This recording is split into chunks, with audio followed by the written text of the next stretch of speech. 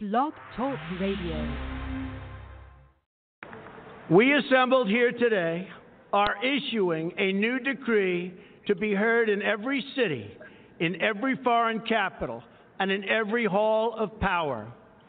From this day forward, a new vision will govern our land.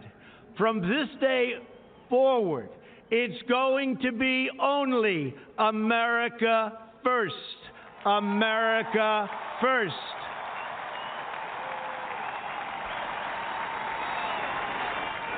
Every decision on trade, on taxes, on immigration, on foreign affairs will be made to benefit American workers and American families.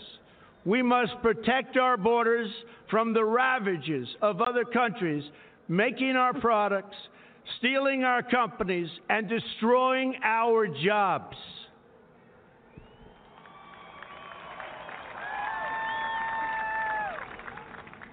Protection will lead to great prosperity and strength. I will fight for you with every breath in my body, and I will never, ever let you down.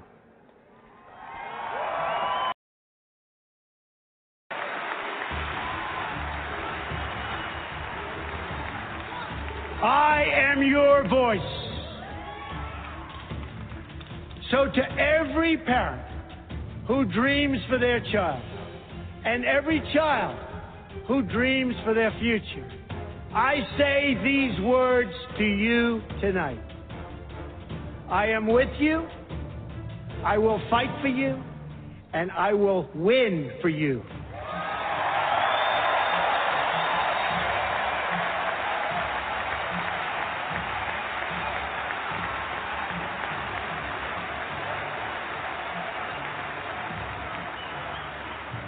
To all Americans tonight, in all of our cities and in all of our towns, I make this promise. We will make America strong again. We will make America proud again. We will make America safe again. And we will make America great again. God bless you and good night. I love you.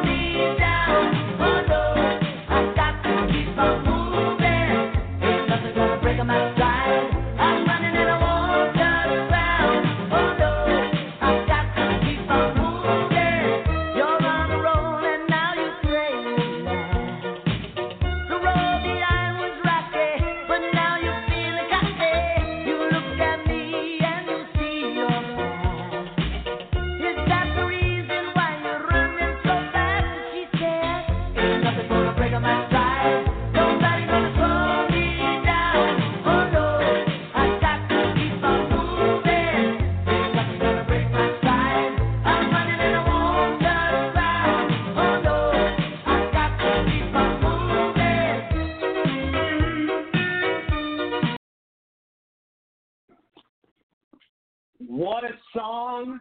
What a song. Happy Thursday, everybody. Thank you for tuning into the Rory Sauter Show. I'm Rory Sauter, your host. It is great to be back with all of you. I hope you are having a phenomenal week. I hope it is going accordingly. I hope it's fun. I hope it's productive. I hope it's everything it's meant to be. We had a great show on Tuesday night. Amazing guests, great topics, phenomenal flow, perfect rhythm, everything you could want in a show. You know, it's the shows just keep getting better and better, and the way we resonate and communicate with one another is magical. It really is. And we never run out of things to talk about. You know, we always have the conversation moving and on a good roll. It's a beautiful thing to listen to. It really is. Like I do every episode, I want to thank all my co-hosts, my audience, sponsors, and guests. You are amazing and fantastic, and are the reason that the show keeps moving forward. It's so fun. It really is, and I can't thank you all enough. I really can't. I mean, I know I'm a big part of this, but you guys are a huge asset and huge part of it as well. You guys offer so much and deliver such brilliance with topics and, you know, with talking points and, you know, the narrative of the show. I mean, it's really it's something. It's quite something. You know, I've like I said to everybody, you know, one day about a year and a half ago, I just picked up the mic, and ever since, it's been a routine. It's been part of my life. It's my livelihood. It's structure. You know, it's part of my. You know, it's part of who I am. I mean, it really does become that. I mean, radio. You know, the way I want to shine light and the way I want to influence the world and people that listen. You know, it's who I am. And you know, this is a really just such a big treat for me, such an honor that you know, I have all these people that listen, all these people that are fans, and you know, all this. I mean, it really is. It's quite something. It really is.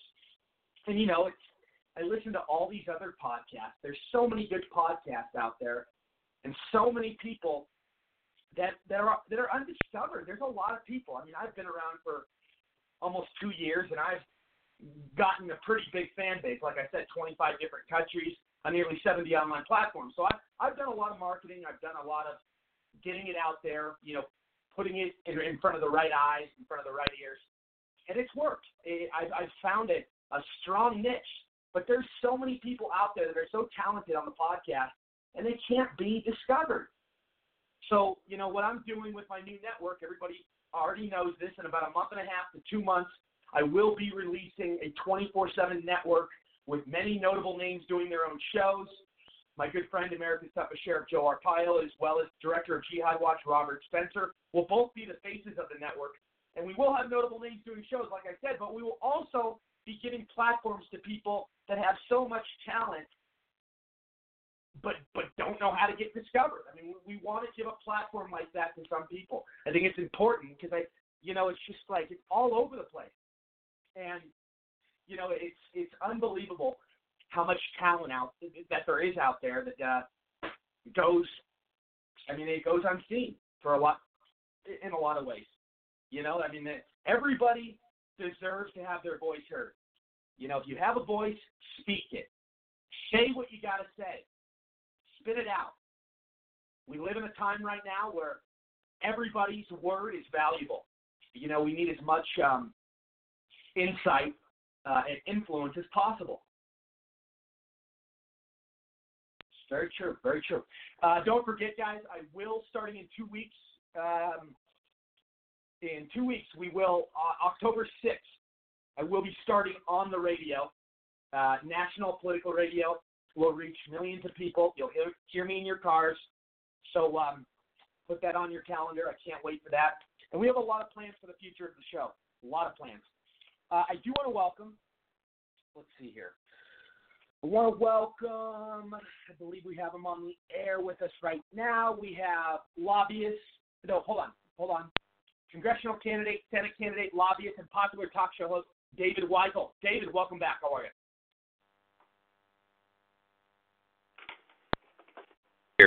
David. I think I had you on mute. Are you good? Are you there? Yes, sir. Thank you for having me on again, Rory. I'm always glad to be here. Absolutely, my friend. Great to have you here. I also would like to welcome to the show evangelist, motivational speaker, activist, and best-selling author, Sam Tully. Sam, how are you? Good, Roy. How you doing? I'm doing well, man. Doing well. Great to have you here. Thank you, sir.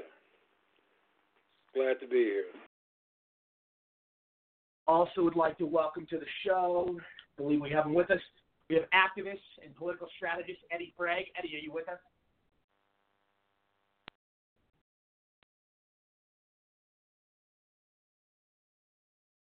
Hold on a second. Eddie, are you with us? Yes, I am. Sorry I'm all late. Great to have you here, my friend. Great to have you here. Oh, yes, certainly. Absolutely. Let's see here. I believe we also have on the line, lobbyist, leader at South Carolina Carry and director at Liberty, South Carolina, Matt Wavell. Are you with us? Wobble, you only have one natural right. It's life, liberty, and property. Glad to be here. Absolutely, my friend. Well, great to have you here. Let's see here. I believe we also have on the line with us.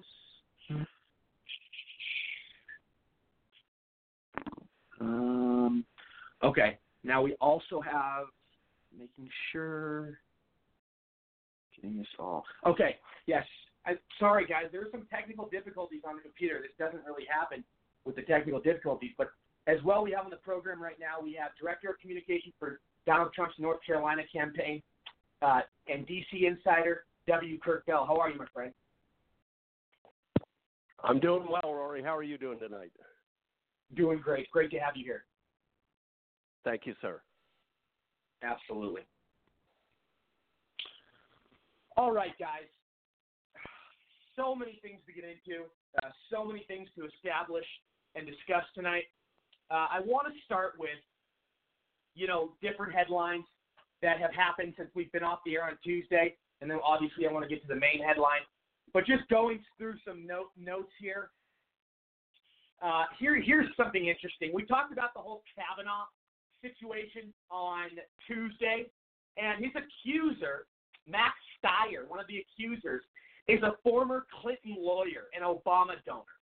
These sort of people are in the swamp creating chaos, creating these fake narratives, abusing power in every single way, and they have every conflict of interest known to mankind. This is not the first time we've had somebody that's that is in this sort of situation making false accusations. We've had so many people that are part of the swamp in D.C. that are responsible for this and behind it. This is one of those things where it never ends. It's so many years of built-up swamp that they have all these weapons. And the Democrats play so dirty with this Kavanaugh situation, with so many others. I mean, aren't we past this? We've had hours and hours of hearings. We've had all this stuff. And listen, I mean, it's just like wind. I mean, it's like a broken record. It never ends. And the fact that these people are even believable with the ties they have, like this guy with the Obama, being an Obama donor and a Clinton lawyer, I mean, that's about as biased as it gets. Scary. It's scary stuff. Here's something crazy. Taxpayers gave out $2.6 billion in food stamps to dead people in the last 2 years. That is what Washington is wasting our money on. Stupid stuff like this. People don't even read these sort of headlines or pay much attention to it because, this would probably be considered, with everything going on right now, this would be considered something smaller than big headlines. This is something people need to pay attention to. They are wasting our money at every single turn. Every second, they are spending our money. Think about that. Food stamps, all that money, billions of dollars, in the last 2 years. Think about what Trump came in and had to deal with this Obama administration, with their spending, with their weak, ineffective policies. I mean, he came into madness and terror. I mean, these people have, and it's not just Obama. We've had, all these different past presidents have wasted money. I mean, the spending. It's easy for these people to, talk about this and make these laws when they don't have to, live like the everyday person does. These politicians go home at night and have all this power and want to tell us how to live our lives, but, they get held to a different standard. It's the most unfair thing on earth. And they're wasting our money, and it's not called out enough. I mean, I get that we're in a huge deficit right now, but this kind of crap is the reason why.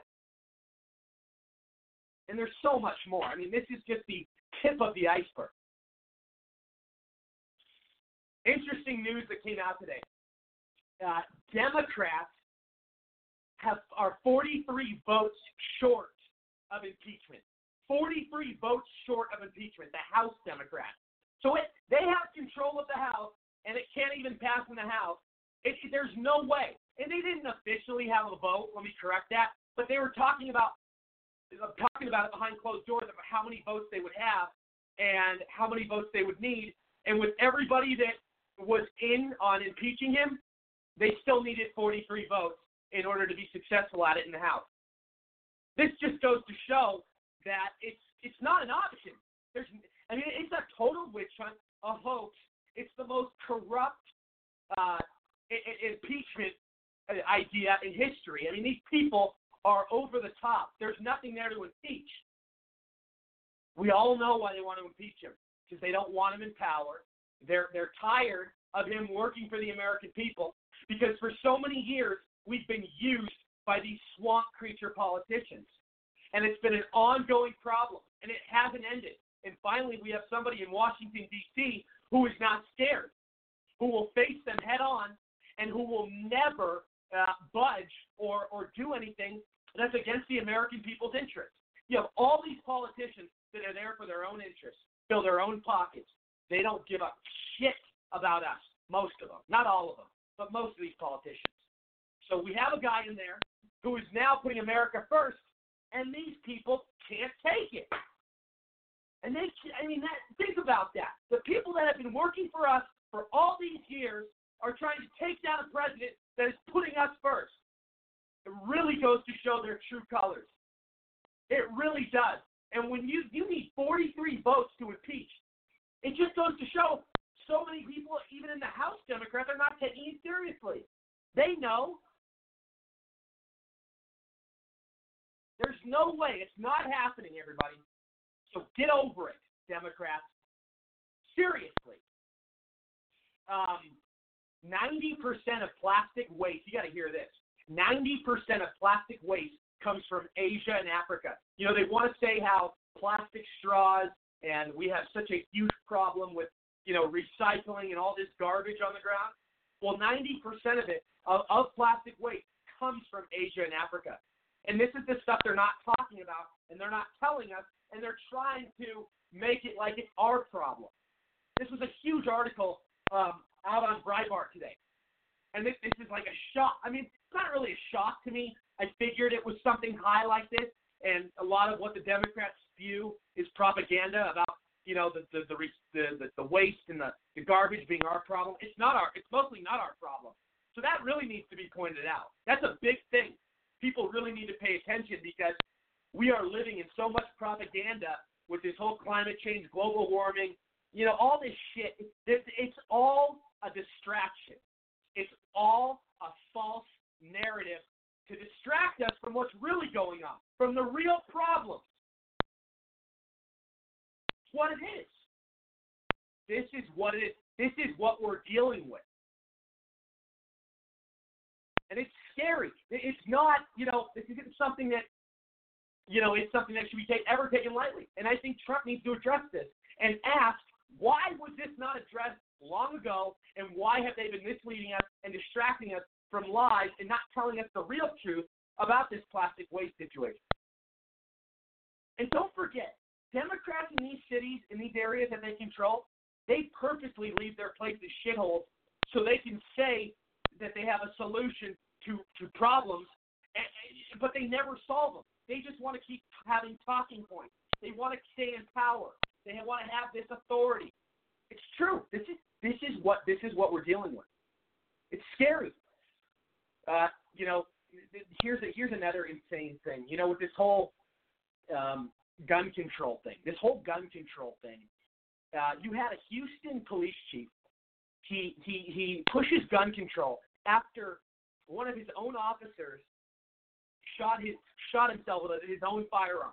Something that had nothing to do with anybody else except the cop being kind of not very smart.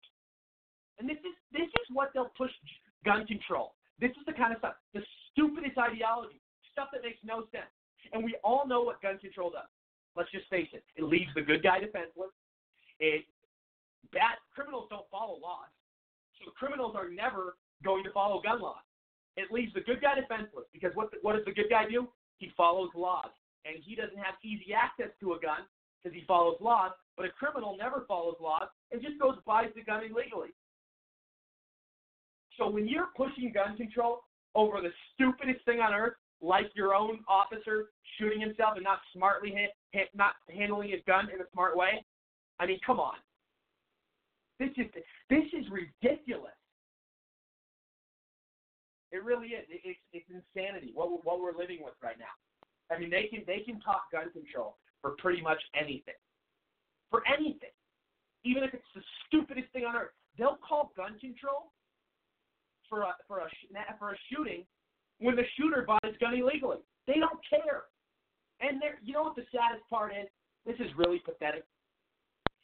Is that their own voters believe it. And they're like, yeah, that's right. Yeah, we need gun control. The biggest sheep on earth. Seriously, it's a sad thing. I want to play a couple things, couple clips, and we got to get into the Justin Trudeau thing. But before we get into that, I just want to say there's some immigration statistics that have came out today. And guys, I know I'm going through different headlines, but been off the air a couple days. I just want to catch up. And if anybody has any thoughts on any of these, when I get to you, feel free, because I remember them easily in my head, everything I say. Here's some new statistics, data. At least 250,000 DACA anchor babies are living in 37 states. I think it's a lot more than that, but that's new statistics out. It was either today or yesterday, and that's still insane, considering when this DACA program was established only a couple years ago. I mean, it's crazy how they're constantly being, born into this country. It's sick. It really is sick.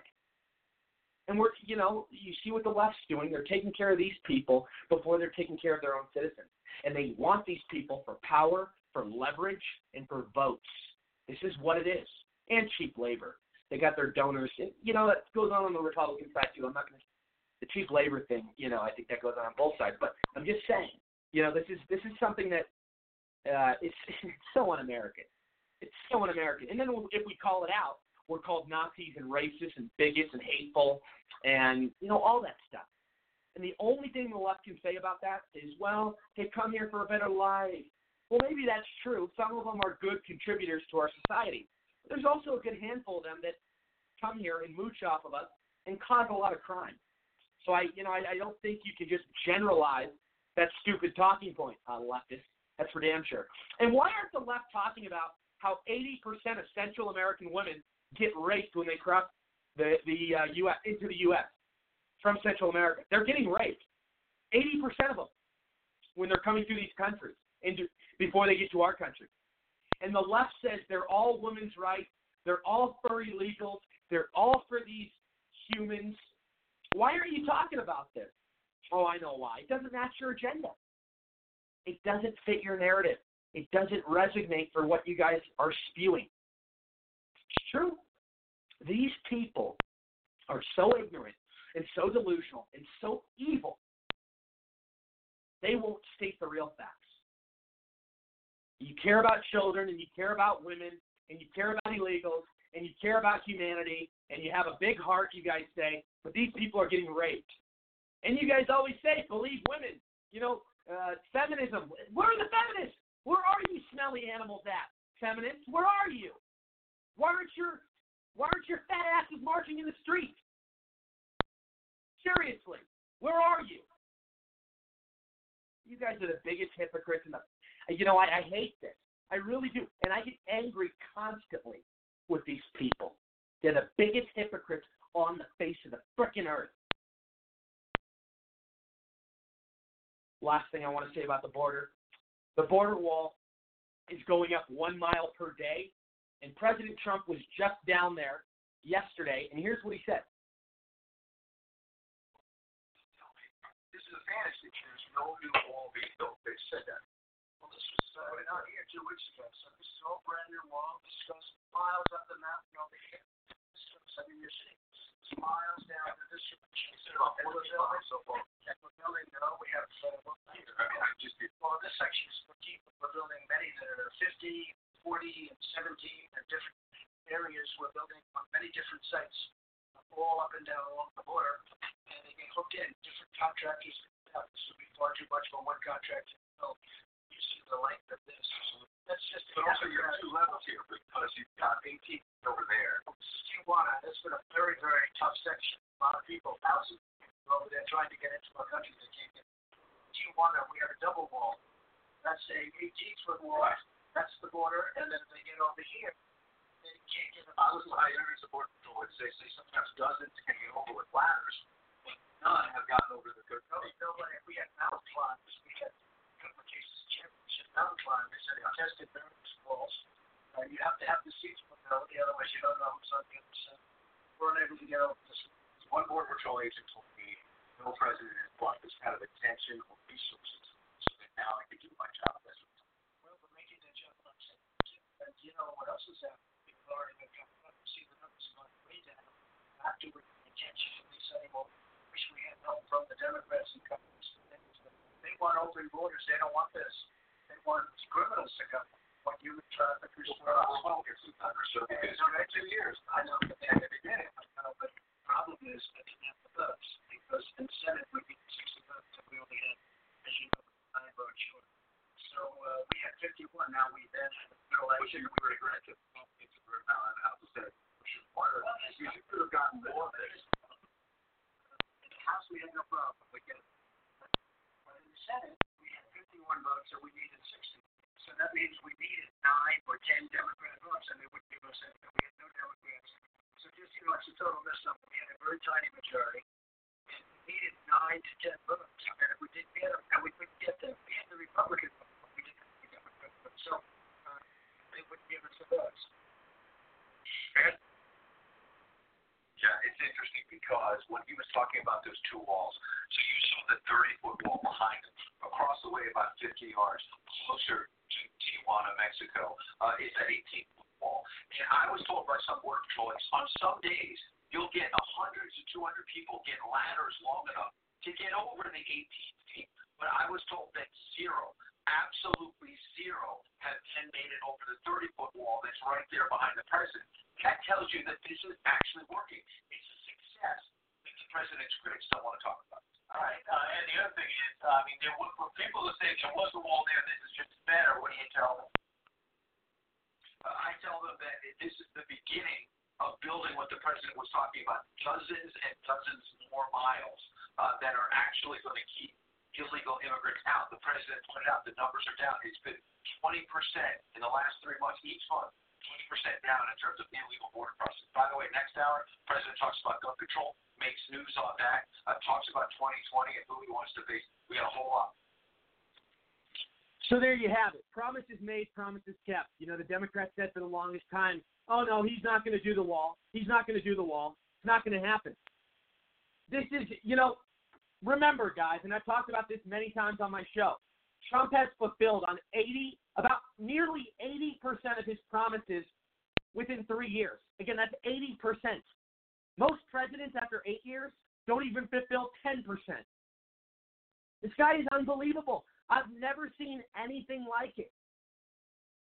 You know, this is his biggest promise. Once he delivers on this, he's pretty much given us everything he said he was going to give us. I've gone through the entire list. I can't think of anything that's left. I mean, instead of like small, there's like small stuff that's left, but all the big stuff, it's delivered. This is it. I've never seen anything like it. 80% of his agenda fulfilled within 3 years. It's unbelievable. Unreal. Sam, and by the way, guys, we'll get into the Trudeau stuff in a little while, but Sam, I'll start with you. Go ahead. Well, the president, he has definitely showed that he is unlike most politicians we deal with. And the reason being is because he's not a politician. He's a businessman that is accustomed to taking care of business. And, we've been run by politicians for so long in this country that it seemed like it's normal, but in reality, in the founding of this country, people weren't expected to go into office and stay forever. They weren't expected to be career politicians.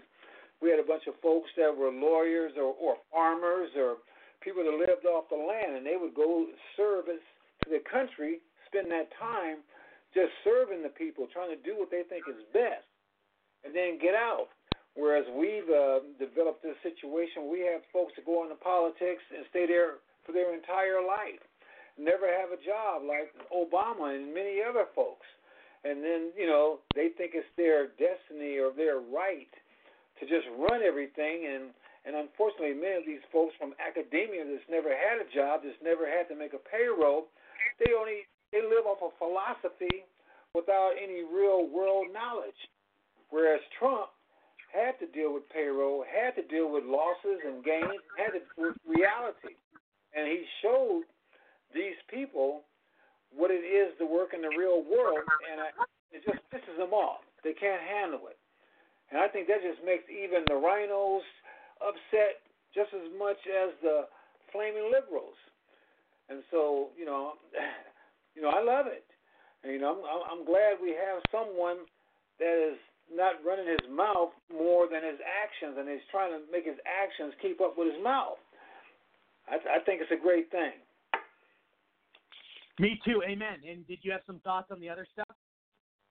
You ran across so many different things. I really want to talk about this Trudeau thing. We'll get it. We're definitely going to get into that. Yeah. I will get into that. But like I said, the Democrats on the border and these women getting raped. Look, the Democrats don't care about these children at the border. This is all a joke.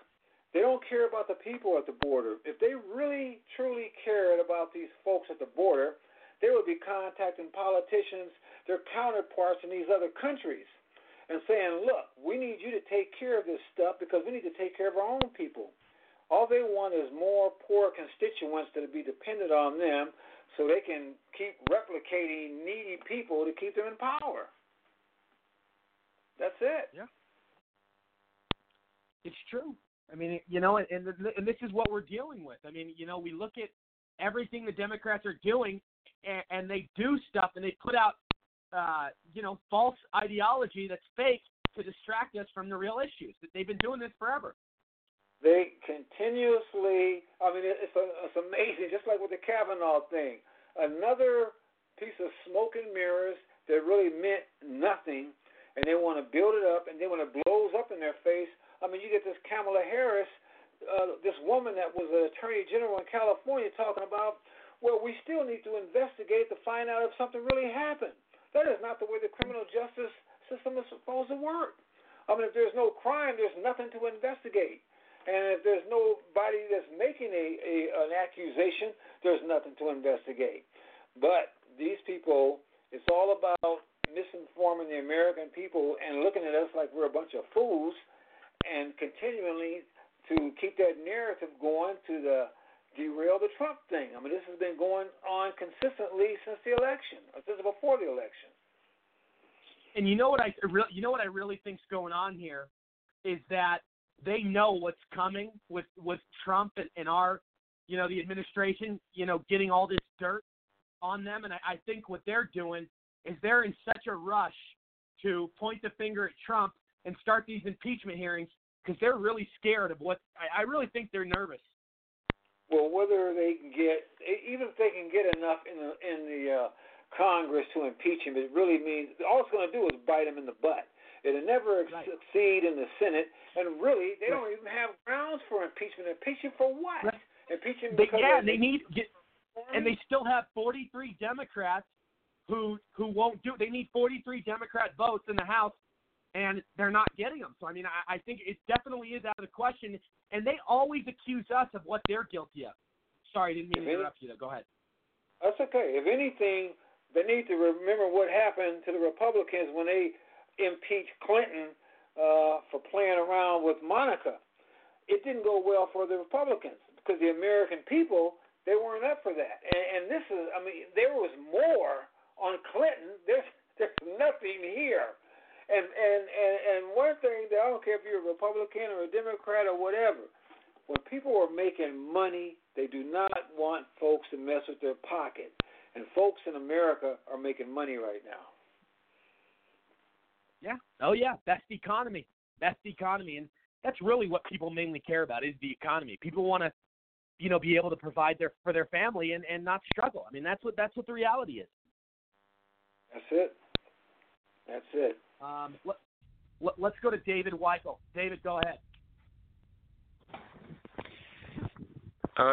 There are so many things that are going on right now. I know I covered a lot. Sorry, I'm kind of all over the place. Just wanted to recap. I haven't been on the air in a few days, but go ahead. Sorry. Yeah. No. I just wanted to put that out there before I hit what I think are really important points. So first off, I'm glad to see that the New York Times is once again proving that it's fake news and that it completely lacks integrity. The paper of record is a paper of garbage. It should be lining your bird cages if it doesn't have a better place to go. All of these Kavanaugh accusations, from the very beginning, me and a lot of other people have said, okay, you know what? If any of these things are true, show us proof. And with this latest accusation, if there's anyone who might be a victim, looking at how things are described, it's probably the young Brett Kavanaugh who, while he was doing something pretty stupid at a party, potentially having his willy out, we'll say, the fact is that he was pushed by someone into that situation. And the quote-unquote victim of this crime that won't corroborate it. And so, there's nothing there. It happened decades ago, and she wouldn't talk to the guy who's putting out this book. So I think that's important to really cover. I think that's really important that people focus on the fact that all that's really happening with Kavanaugh is they're attacking him because they want to destroy him, because they think that if they get rid of him somehow, some way, that the court will go back to the way they want it to be. That's simply not going to be the case. There are many good reasons to not like Brett Kavanaugh, but him being a potential sexual predator does not seem to be what's actually something that people should be worried about. If you want to attack Brett Kavanaugh on anything, I would say attack him on his defense of the Patriot Act. I would attack him on the fact that he has a very antiquated view of the Fourth Amendment. So, not taking into account 21st century realities. Now, the other thing that's really important to me and should be important to anyone who's listening to this in the United States of America is the fact that right now, Republicans and Democrats are working together to pass gun control in this country. And when you get bipartisan legislation, what that translates into is both major parties, in this case Republicans and Democrats, are working together to screw the American people, to screw the rest of us. And with this legislation that in part was written by William Barr, the Attorney General of the United States, and also in part by Lindsey Graham, my Republican opponent in the 2020 Republican primary. You're facing him. They're pushing for they're pushing for red flag laws, and they're pushing for near universal background checks. Democrats want universal background checks. Trump Republicans better not sign are it. going to get it will be the end of the Trump 2020 MAGA train. The CAG train will be derailed because conservative gun owners across America, a large number of them, will not vote for Trump again in 2020. With all of the ground that he has ceded to the left when it comes to gun control, it's not going to happen again. And I hate to say that. And the thing is, the Second Amendment protects every other right that we have. The Second Amendment is not a limitation on the people. It is a limitation on government. We, the people, have a natural right to keep and bear arms. You know, a dog has teeth, a porcupine has quills, and a man uses other things. Sometimes it's a hammer. Sometimes it's a gun. Sometimes it's his fist. And we should, as individuals, be as well armed as the U.S. military, if not better. Yeah, I agree with you. I agree.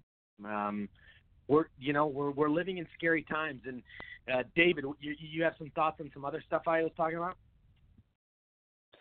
I would love to say that I would focus on that. I have something to say about those other things, but those are the two big things that I'm concerned about. The cultural war, of course, with everything dealing with Kavanaugh, and of course, his professional history, as it were, when it comes to the Fourth Amendment, and of course, our natural right to keep and bear arms. Because we are at a point in this country where earlier this year, there was a survey that was released that says that a third of the American people believed that within 5 to 10 years, we will have a civil war in the United States. And if you go out further than that to an indeterminate period, and this is both sides of the aisle, left and right, it goes up to somewhere around 2/3 of the country believes that there will be another civil war in this country. And when that happens, it will be the bloodiest conflict that we have ever fought. Beto O'Rourke, at the last Democratic debate, said, hell yeah, we're going to take your AR-15s. We're going to take your AK-47s. And he's been memed into the dirt. And people on both sides of the aisle were screaming and cheering because Beto said those things. People on the left were screaming and cheering for those things because they want government to have the monopoly of force and violence in the United States. They want the government to come and steal your guns, to come and kill you in the middle of the night, as it were. And people on the right want the government to do that so that we can reset things back to 1775. And that's a scary thought in this country, in this time and age. But we are at a point, we're on a precipice of either great liberty or great tyranny, depending on how things fall. We're not at Lexington and Concord yet, but we're pretty damned close. And the fact of the matter is, Beto O'Rourke is not a threat to your right to keep and bear arms, because Beto O'Rourke is not polling well enough. Beto O'Rourke is not going to be the Democratic candidate unless there's some sort of black swan event. However, Beto O'Rourke is who we're talking about. People we should be talking about, people we should be concerned about, are Lindsey Graham, Bill Barr, Donald Trump, Chuck Schumer, Nancy Pelosi, various other members of the Democratic and Republican parties who are pushing to restrict our rights more and more.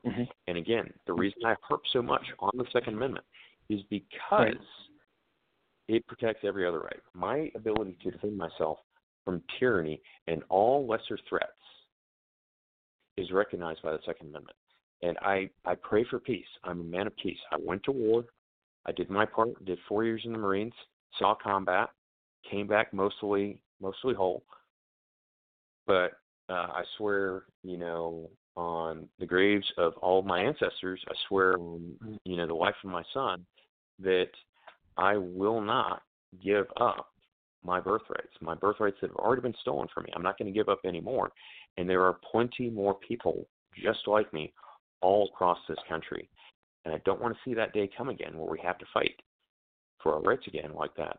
But I fear that we're getting closer every day. And it's because, again, Republicans working with Democrats to take away our rights, and they're going to hurt the American people. And there is going to be a breaking point. And when we reach that point, there's going to be no turning back. Yeah, you're absolutely right. You're absolutely right. We will introduce our guest, Jason Sherman, here in the next couple minutes. But W. Kirk Bell, I'll go to you. You used to work in D.C. You used to work in the White House. You know this very well. What are your thoughts? Well, yeah, Rory, I always look at things from the campaign perspective, and the things that I'm worried about in 2020, as I've reiterated before,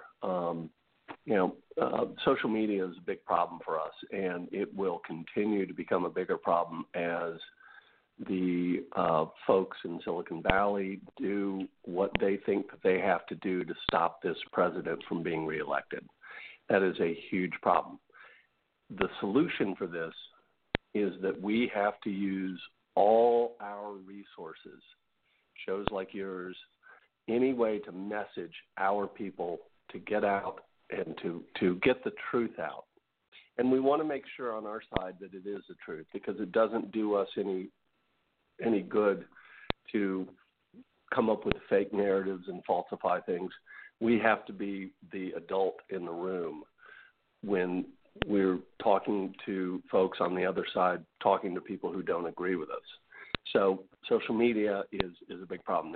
Another problem I believe that we're going to have coming forward, which we've had in the past, is voter fraud. And I believe that one reason why the DNC and the National Party fights so hard against any voter ID law is because I think that there is rampant fraud out there.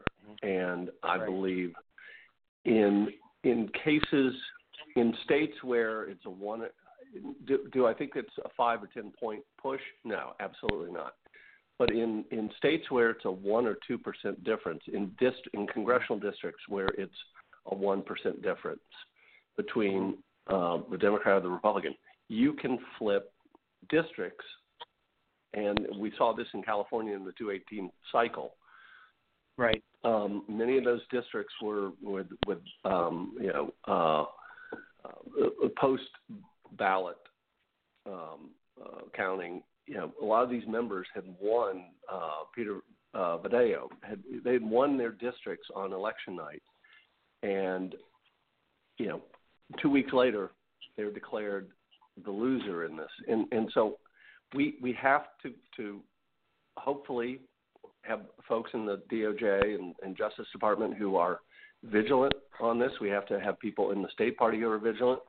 We have the resources out there to make sure that most precincts are watched properly and that we protect our rights as Republicans.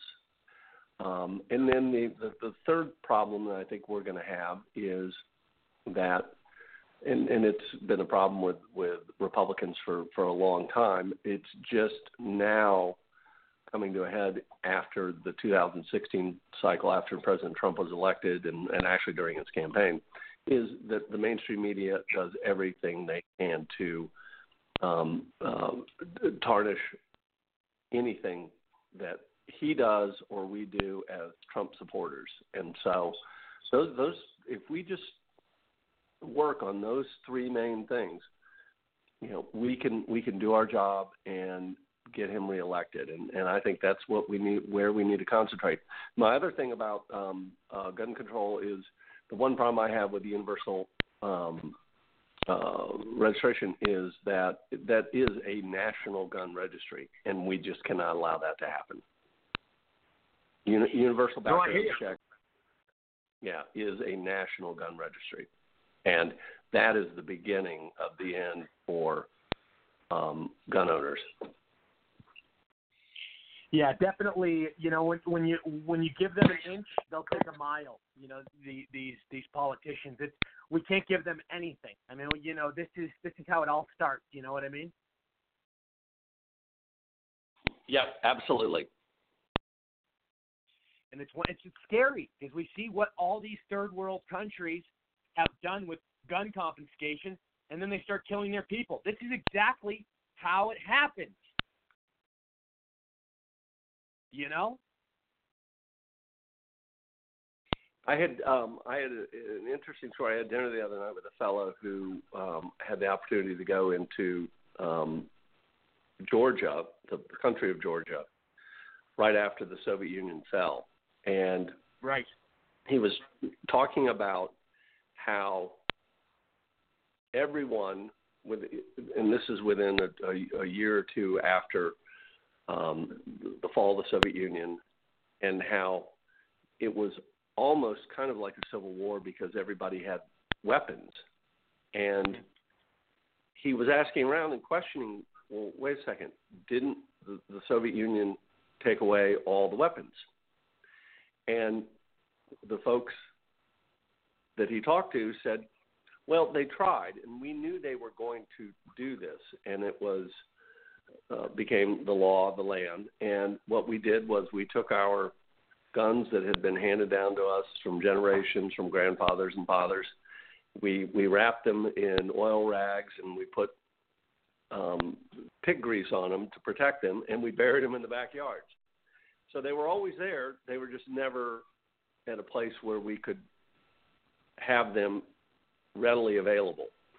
And once the Soviet Union fell and Soviet Georgia government collapsed, everybody went out, dug up their guns, and then that became, it brought Soviet Georgia or Georgia back to where it had been prior to communism.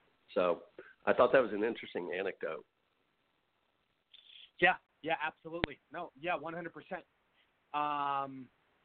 Let's go to Eddie, and then we're gonna take a quick commercial, and then we will get to Jason Sherman. But Eddie, go ahead. Yes. So, man, that was the longest recap you got there, those stories. But man, there's like a multitude of stories that I need to cover. Damn, where do I even begin?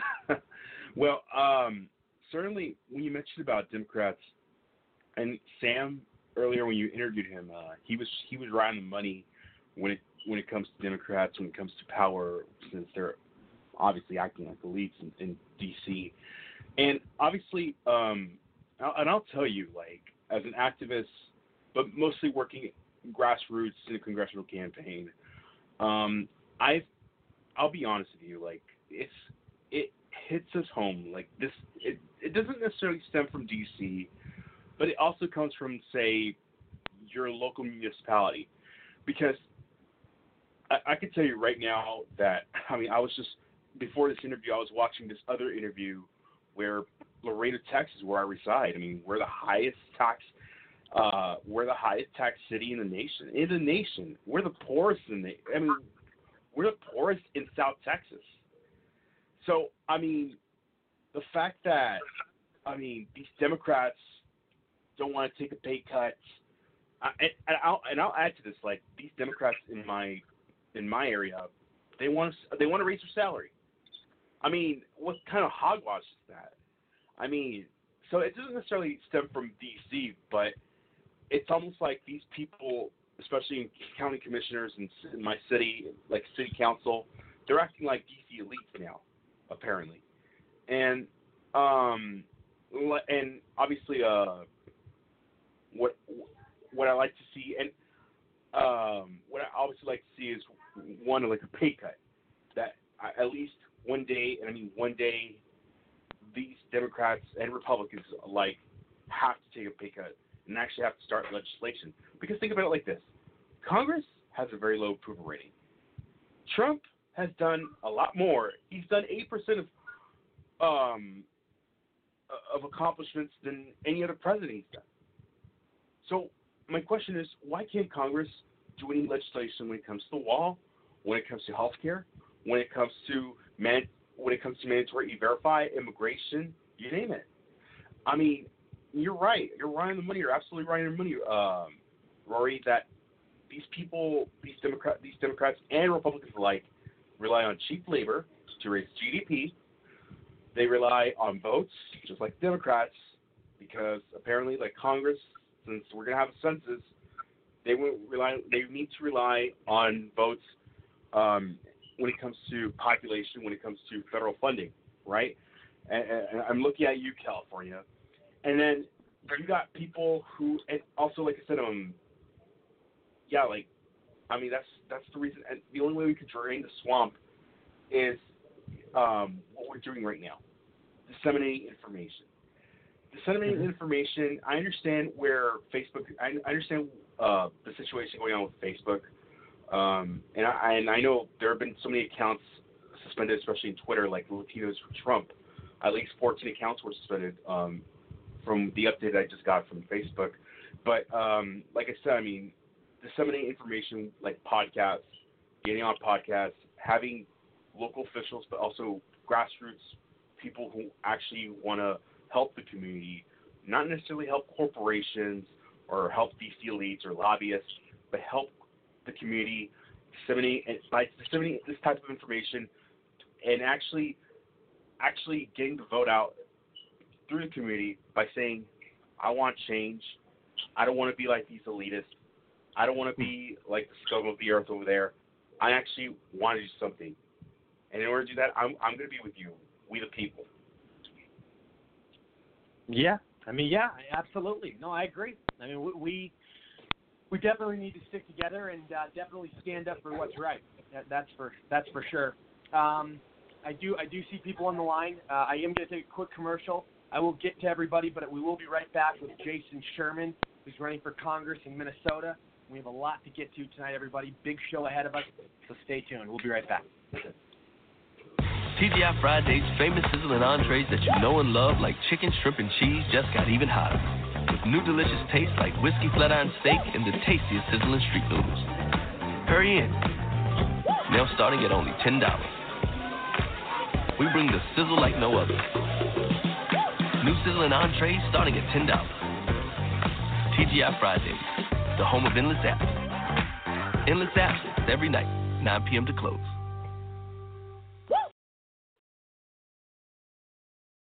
She's still the one for you, and Cialis for daily use helps you be ready anytime the moment is right. Cialis is also the only daily ED tablet approved to treat symptoms of BPH, like needing to go frequently. Tell your doctor about all your medical conditions and medicines, and ask if your heart is healthy enough for sex. Do not take Cialis if you take nitrates for chest pain, as it may cause an unsafe drop in blood pressure. Do not drink alcohol in excess. Side effects may include headache, upset stomach, delayed backache, or muscle ache. To avoid long-term injury, get medical help right away for an erection lasting more than 4 hours. If you have any sudden decrease or loss in hearing or vision, or any allergic reactions like rash, hives, swelling of the lips, tongue, or throat, or difficulty breathing or swallowing, stop taking Cialis and get medical help right away. Ask your doctor about Cialis for daily use and a free 30-tablet trial. Packaging. I'm Ray, and I quit smoking with Chantix. I tried cold turkey, I tried the patch, they didn't work for me. I didn't think anything was going to work for me until I tried Chantix. Chantix, along with support, helps you quit smoking. Chantix reduced my urge to smoke. I needed that to quit. When you try to quit smoking, with or without Chantix, you may have nicotine withdrawal symptoms. Some people had changes in behavior or thinking, aggression, hostility, agitation, depressed mood, or suicidal thoughts or actions with Chantix. Serious side effects may include seizures, new or worse heart or blood vessel problems, sleepwalking, or allergic and skin reactions, which can be life-threatening. Stop Chantix and get help right away if you have any of these. Tell your healthcare provider if you've had depression or other mental health problems. Decrease alcohol use while taking Chantix. Use caution when driving or operating machinery. The most common side effect is nausea. I can't tell you how good it feels to have smoking behind me. Talk to your doctor about Chantix. And we are back. The Rory Sauter Show, coast to coast, worldwide, listened to in 25 different countries on nearly 70 online platforms. And everybody, if you miss any past clips, past episodes, or need 24/7 breaking news coverage, visit my media site, thenexusa.com. Also remember, starting October 6th, you'll be able to hear me on a nationally political radio station in your car. Millions of people will be hearing it. Very exciting. Also remember, in about a month and a half, 2 months, I will be releasing the brand new 24/7 network with many notable names doing their own shows, and my friend America's Toughest Sheriff, Joe Arpaio, as well as Director of Jihad Watch, Robert Spencer. Both will be the main faces of that 24/7 network, which I'm very excited to share with all of you. A lot planned for it. Big, big stuff. I do want to welcome to the show, actually, just waiting for the screen to load. Okay, here we go. I want to welcome a constitutionalist, political activist, and U.S. congressional candidate from Minnesota, Jason Sherman. Jason, welcome to the show. Great to have you here. Thank you very much. You're cutting out a little bit. Yes, I'm the great state of Minnesota. I'm calling from Greater Minnesota. Maybe that's why. No, better now. Much better now. It's more clear. Please tell us a little bit about yourself. When my guests come on, I always like to ask them, the different chapters they've been through in life, how it all started for you, and how you got to where you are. Sure thing. Yeah, I was born in Plymouth, Massachusetts. Grew up in Wisconsin and Green Bay. I'm a Green Bay Packer fan, and I've been a Minnesota resident for about 23 years of my life. So we have done a lot of traveling. I've been to 6 continents so far, and been around, had a lot of jobs and all that stuff, and now I'm running for U.S. Congress, which I'm very excited about. Yeah, and tell us about your career. Tell us how you got into politics. Tell us what you were doing beforehand. Tell us all that good stuff. All right. So after I got out of college, I did a number of jobs, but I worked with delinquent youth, some gangbangers, for a few years at Rawhide Boys Ranch. Then I went overseas to teach at a large private school in Saipan, and then I came back. I was a pastor continuing. I've been an ordained minister now for many years. After that, I went to the Philippines in 2004 through 11, and we were missionaries, and I taught English and a bunch of other stuff. How I got into politics is when we came back to Minnesota, after a couple of years, I felt like I needed to get into politics. So I joined the city council, and I was the mayor pro tem for a couple of years just recently. And I felt the urge to run for Congress sometime about 2 years ago. And so I've been kind of pursuing that ever since. This is my first full-time cycle. I love it. And what district are you running in Minnesota? And are you running against Omar? No, I wish I was. Ilhan Omar needs to go. No, I'm running against Colin Peterson in District 7. Oh, okay. He's been in since '91. So. He's been in that long, huh? Yes, way too long. Is he one? He sounds like one of those establishment one of those career-long establishment politicians. Absolutely. In fact, he is so comfortable and so lethargic. I'm surprised he's still in. Oh my goodness. Jesus. So, tell me this: does it look like you're the front runner in this district for the Republican Party? Or do you have people in your primaries that you're going to be facing off against? I have some people that I'm going to be staging off against, but honestly, there's only 2 of them that are going to be any bit of a challenge. One of them has a fair amount of political experience. You're cutting out a little bit again. All right. One of my competitors has some political experience. The other one has nothing. Still cutting out. I don't know what's going on with the connection. Yeah, I don't either. My phone now is better. Better now. All right. So one has some political experience, and the other one doesn't really. He just has an attitude. So I really have effectively one legitimate competitor in this race, and we'll see how it pans out through the endorsing convention and then, of course, the primaries. And what's your district like? I mean, what's the demographics? I mean, what kind of voters are you going to be speaking to? Obviously, there's a Democrat there right now, but does he identify as a moderate, or is he more of a hardcore lefty? He is the most moderate Democrat in Congress, and he deals mostly with ag, so he has had a lot of farmer support over the last 30 years. Really? He's the most moderate in Congress, huh? Yes, sir. In fact, he's partially pro-life. He's mostly pro-gun. He is touting himself as a real conservative, but he'll vote for Pelosi as Speaker of the House. He'll vote for the Equality Act, which would make it unlawful to insult or speak against LGBTQIA+. So that's a big problem too. So tell me about this whole. There's a huge problem in Minnesota with.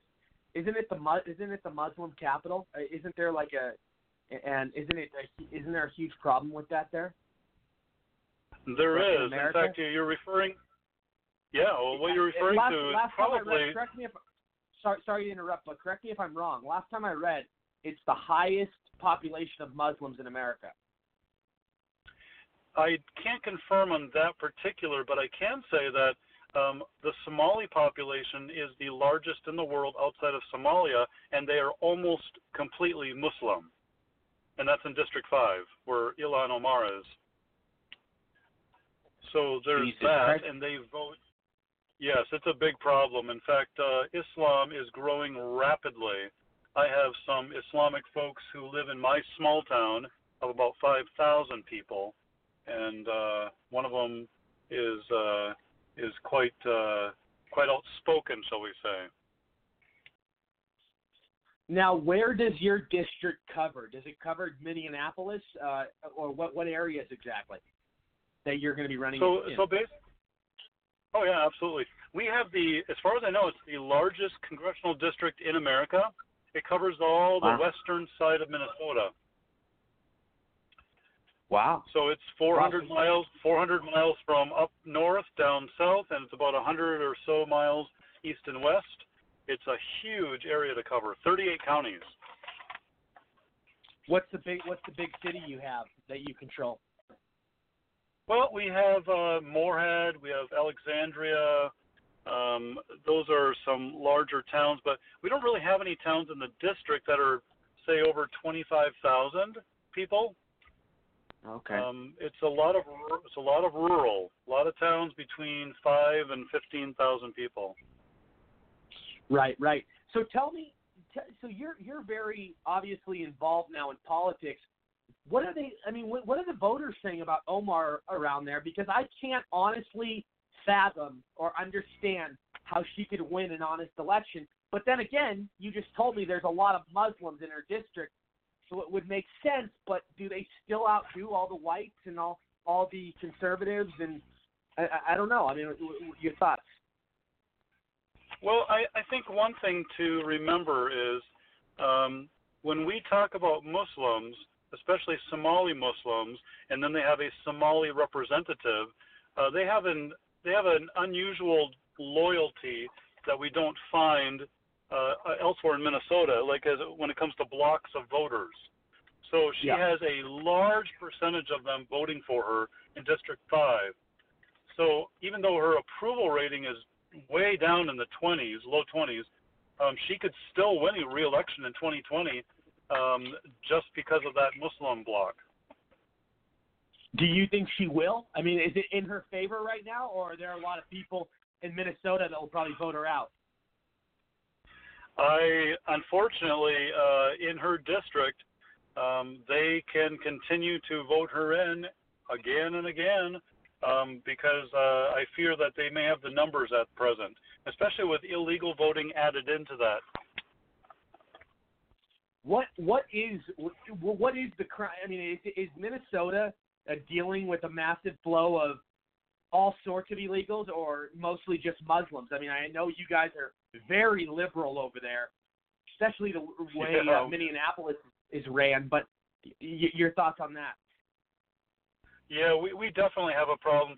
Now, the illegal immigration is probably, I would say, predominantly Hispanic. That would be the illegals because, of course, we're bordering Mexico and all the people from Central America that come up. We do have our fair share of other illegal immigrants, but it's mostly Hispanics that would be the illegal group, I believe. The other ones would have a harder time to get through. But that doesn't change the fact that in Minnesota, like you said, we're liberal, and there are actually people in the Minnesota legislature that want to give driver's licenses to illegal immigrants.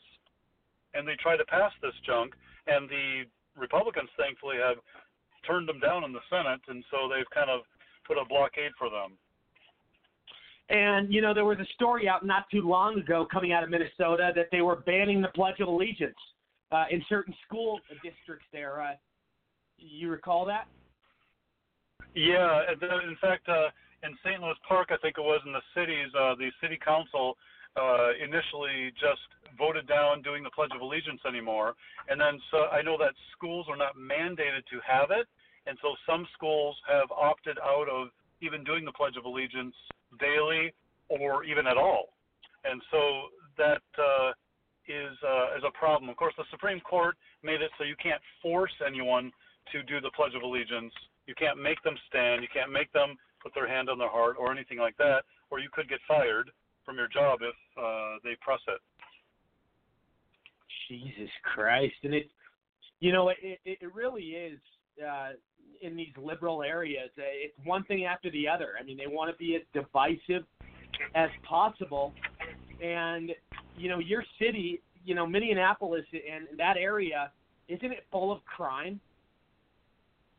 It really has a lot of crime. Yes, it really does.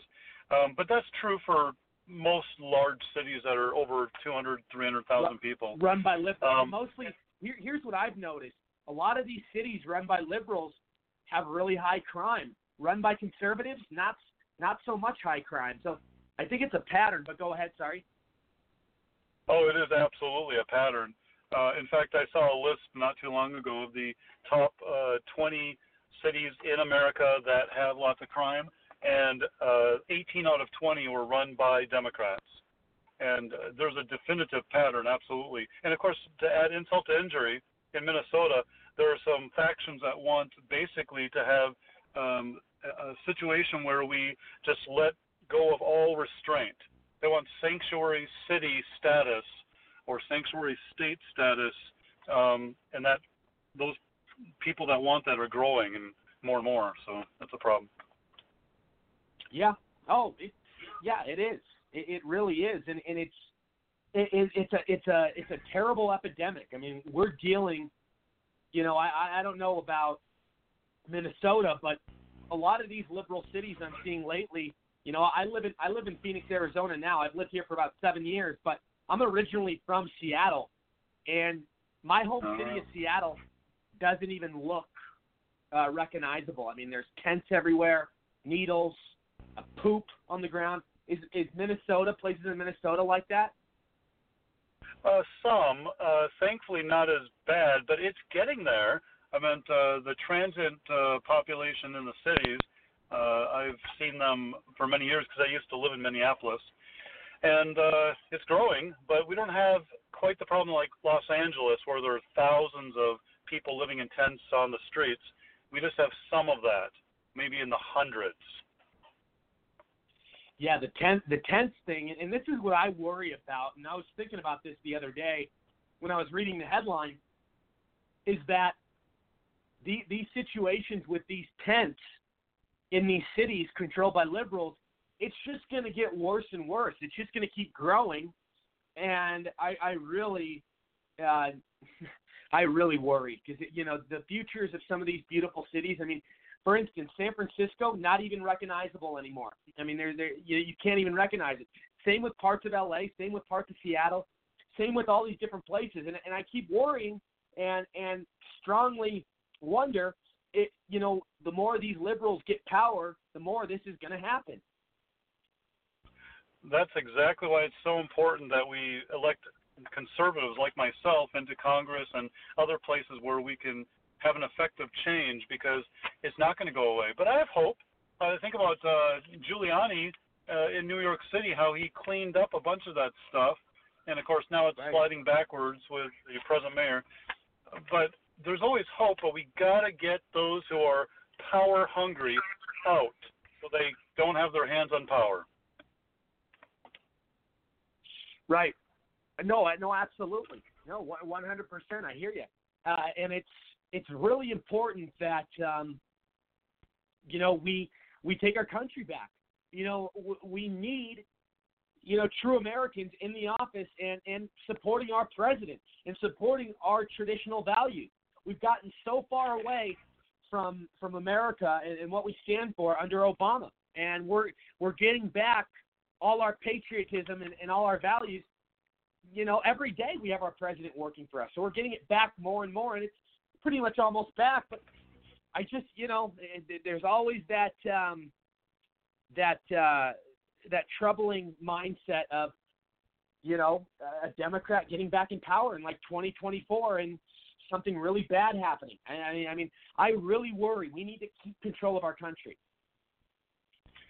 We totally do. I mean, the only way to take control of it, though, is to go through the processes that are already on the books, the processes that are already in place, and make sure that good conservative people don't get lazy or lackadaisical. Yeah. We've got to show up en masse to the polls and make sure we show them, hey, this is our country. We're going to take control of it. We're going to make sure that we steer the ship in the right way. So that's why it's so important.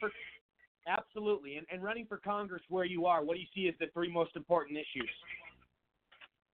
Well, we have this whole voter fraud issue that's becoming a real big deal in Minnesota.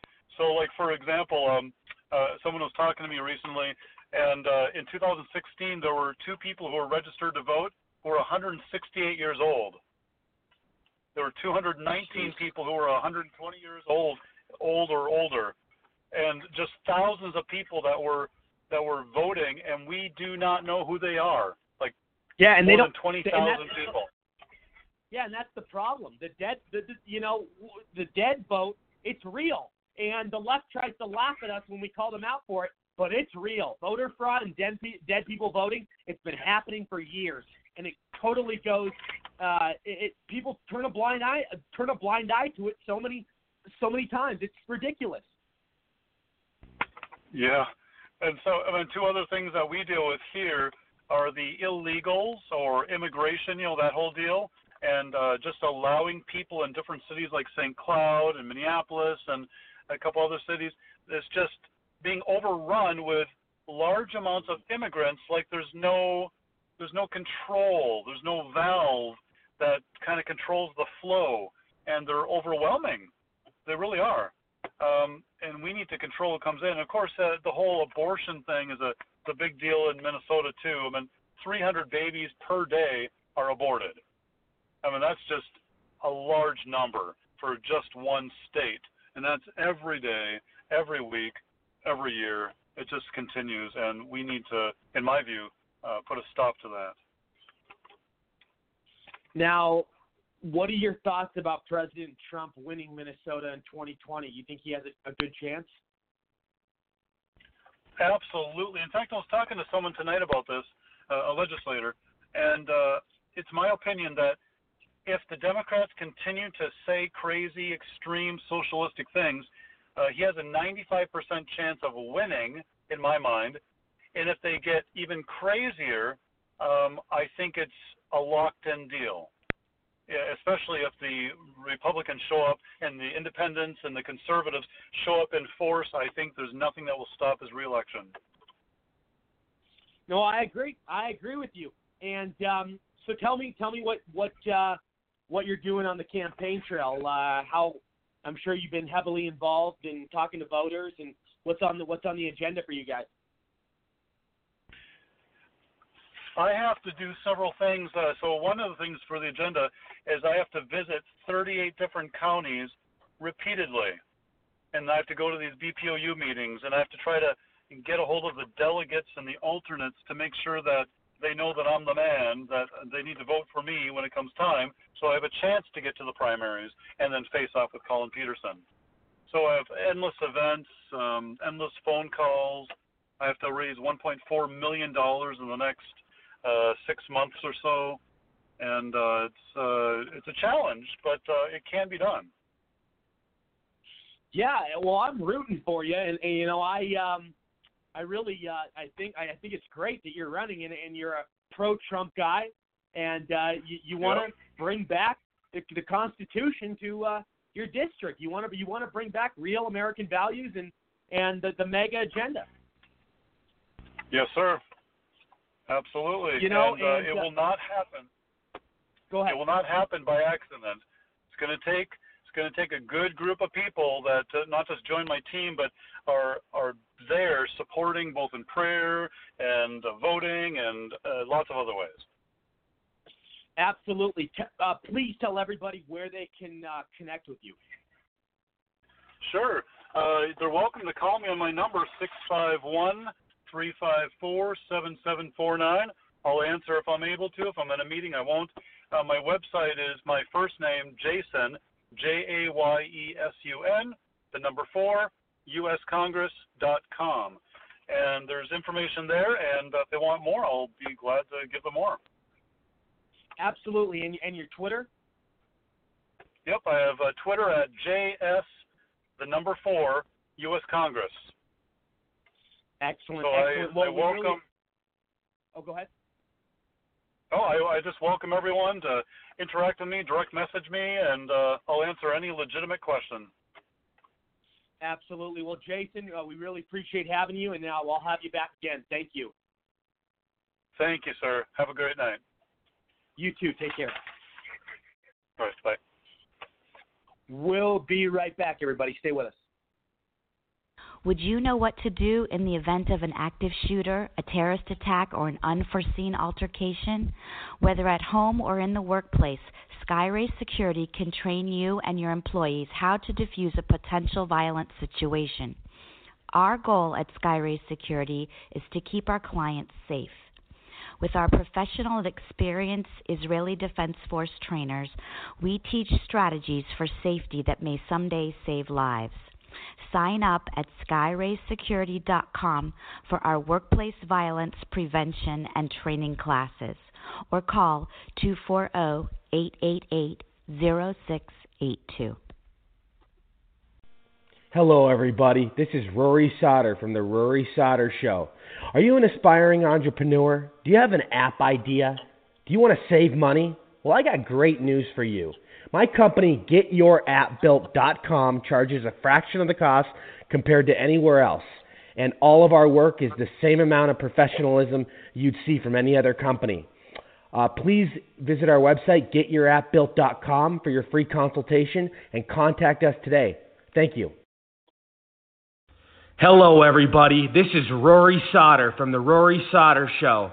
Please visit thedonaldjtrumpstore.com for all your authentic, customized, and creative President Trump apparel and merchandise. You won't find products like this anywhere else, and best part of all, it's made here right in the USA. Use MEGA45 at checkout for 30% off your first purchase. Again, visit thedonaldjtrumpstore.com today for a wide variety of great selections. Thank you. Is video a part of your strategy for 2019? Hi, I'm Rob Hicks with Hicks Video, your remote video production specialist. Using equipment you already own, I help you deliver high-value videos to your audience. From interviews and demonstrations to online meetings and trainings, I work with you to shape your stories and subjects that demonstrate your subject matter expertise. If you're a product specialist, sales executive, or business owner, we make video production simple and affordable. We do this so that you can make videos on a regular basis, whether it's daily, weekly, or monthly, to communicate about the topics and discussions that are important to you, your audience, and your business. To make your videos, we use HD video conferencing that allows you and your guests to connect to our studio from your home or office using your laptop, phone, or tablet. Once you and your guests have connected to our studio, we do all the rest. We take care of the TV graphics, the intro videos, the outro videos, the music, the behind-the-scenes production. Everything that it takes to either live stream or locally record your video for post-production editing to social media, whether it's YouTube, Facebook, Twitter, LinkedIn, you name it. If you're tired of seeing the empty balloon commercials that are being made by your competition's social media experts, give me a call. I work directly with you, the subject matter expert, to help shape your story and ideas in a professional and polished manner via video. If you're ready to take a deep dive on your expertise and showcase the essence of your business via video, give me a call or connect with me online. I'm Rob Hicks with Hicks Video, the remote video production specialist, the doer's resource for online video production.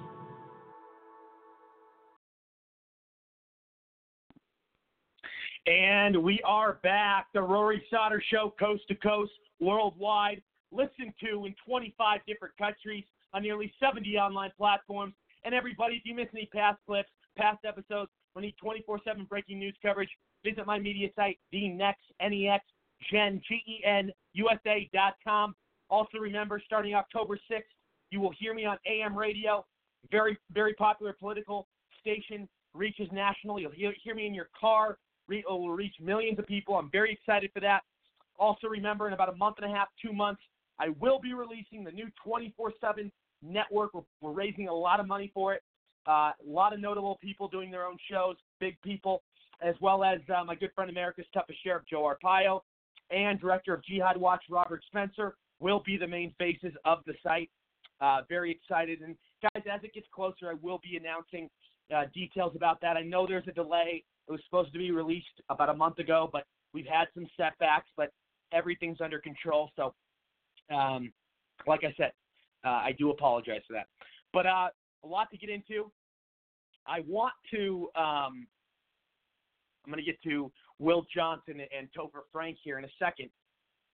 Will Johnson and Topher Frank coming up in a second on the Rory Sauter Show. But first, I want to open the segment with this whole Justin Trudeau thing. You know, I'm not the guy that likes to go back 20 years and you know, I don't like to judge someone on their past. I don't like to. And by the way, I have multiple points to this. So I'm not. And by the way, I'm not any fan of Trudeau. Just to set the record straight here. But going back to what I say, because I think we need to play fair ground with both parties. And I've never been a fan of having stuff from people's past, you know, come back. I mean, like, this is what happens in D.C. They try to go dig up something from 20 to 30 years ago, and they try to use it against, you know, one of our people, or, you know, vice versa. But I can't. You know, we're always looking at people to change. We're always looking at people in a new light. You know, it's like the saying is, tomorrow is another day. You know, people have a past. I could go back right now, and I could probably find something in everybody's past and use it against them. Nobody's perfect. Everybody's a damn hypocrite. And it really is. I mean, it's one of those things where if you really wanted to use something against somebody from their past, you can't. You can't. I could find it on anybody, even somebody that has some of the best records. I could find it. I think all you could too, if we really wanted to. And I think here's my point: is that what somebody's doing today is the present. I think what happens today, I think that's what we should mainly focus on. I think, yes, there are, you know, certain situations from people's past that if it's really, really bad enough, it should affect them. But if it's something, you know, like brownface or blackface, back 20 years ago, this culture was not politically correct. You know, it was a different time. You know, people do stuff in their past, you know, at celebrations and different themes and different events, and it wasn't a culture that was so sensitive. This is PC. I go back and forth. I don't think blackface and brownface is necessarily racist. I think it depends on the person's their intention. I think it depends on what the person actually means. You know, what he means from it. I think there are parties, and I think there are gatherings, and I think there are events where people on both sides of the aisle have probably done, you know, things like this. And, and as we evolve in time, as we go through different phases in life, there are new chapters set. There are new things that are either offensive or not offensive. Like 20 years ago, this was not offensive. Now, very offensive, according to most people. And I'm a guy of comedy, and I'm seeing all these comedians getting ridiculed from their past. Like the guy from Saturday Night Live getting fired for impersonating an Asian, I think it was, he was impersonating Andrew Yang or something. But do you know how many people have impersonated other cultures on Saturday Night Live for the longest time? 20 years ago, they were doing it all the time. But since we live in a new culture, a new society where everybody gets offended by everything and they want to cancel culture and they want to take away how we think, they want to take away how we speak, they want to take away everything we stand for. They want to be the thought police, which is not okay. But getting back to this Justin Trudeau thing, it's one of those things where is it wrong in the sense that if it was a Republican, he'd be all over this? He would be all over this. If this was a Republican doing this, just somebody like Justin Trudeau would comment, and it's total hypocrisy because he would say how wrong and racist the Republican is. But since it's him, it's a double standard. It's, making every excuse in the world. He said it was makeup. He tried to basically deflect as much as possible. And the liberals are trying to say, well, he apologized. It wasn't a sincere apology. He minimized. He went around it. He didn't, handle it straight on like he should have. So that's where I have the problem. If you come out and say, quite frankly, in certain ways, why do some people need to apologize? I mean, I can understand in a lot of ways why you need to, but some ways I'm just like, at that time, it's like, and I'm not defending Justin Trudeau. This could have happened to anybody. A yearbook photo or anybody in a costume or on video could come out. This could come out. This is for anybody. I hate stuff from people's past, as small as stuff like this. Like if you sincerely raped somebody or you did something so bad from your past, then yes, it should be held against you, and you should be, you should take account. You should absolutely be fired, and all this different consequences should be taken. But like we saw with the Brett Kavanaugh thing, like the smallest freaking things are enough to get him in a court in front of people interrogating him from 30 years ago. But this is what I don't like. Liberals' double standard. This is where the big problem lies. If this was a Republican, they would call for the resignation. They wouldn't have a slide like Justin Trudeau gets. He's walking. I mean, he's walking free. This will die down in the media, and he'll be fine. But if this was a Republican, this would be all hell would break loose. Bloody murder, scream everywhere. It's what it is. It really is. And it's something that I think that we need to definitely pay attention to and hold accountable for this part. Not, like I said, and I don't want to keep repeating myself, but the stuff from so long ago, unless it's really serious, I'm just like, are you in high school? I mean, come on. Are you guys really that childish and young? You guys want to make a headline about every single little thing somebody does from their past? Come on. Let me play this clip from Tucker real quick.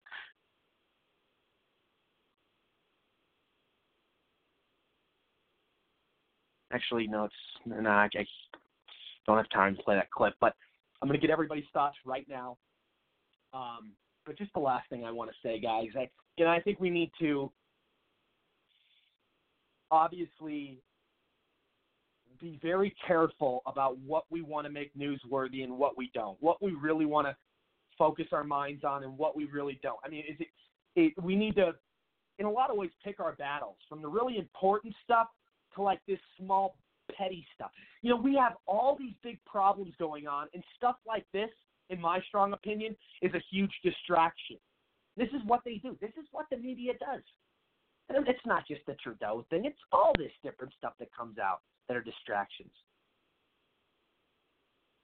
You know, so here I want to let's start with Will Johnson, popular talk show host, activist, freedom fighter, and patriot. Will Johnson. Will, what are your thoughts on this whole Trudeau thing? Well, my opinion, the whole Trudeau thing is, dude is racist. I'm serious. Well, I agree with that. You know, the whole original thing of, I know you're saying like blackface. Today we should be able to move on and move forward, but you know what? The reason why they did it was to mock black people and to make it look like black people were dumb. And because they didn't want to hire someone black to play the role, they would do the blackface, so then someone white would act out completely stupid. Now, what people need to pay attention to is that these were Democrats. All the pictures, and you just mentioned it, if it was a Republican, they would come unglued. But it's always been Democrats.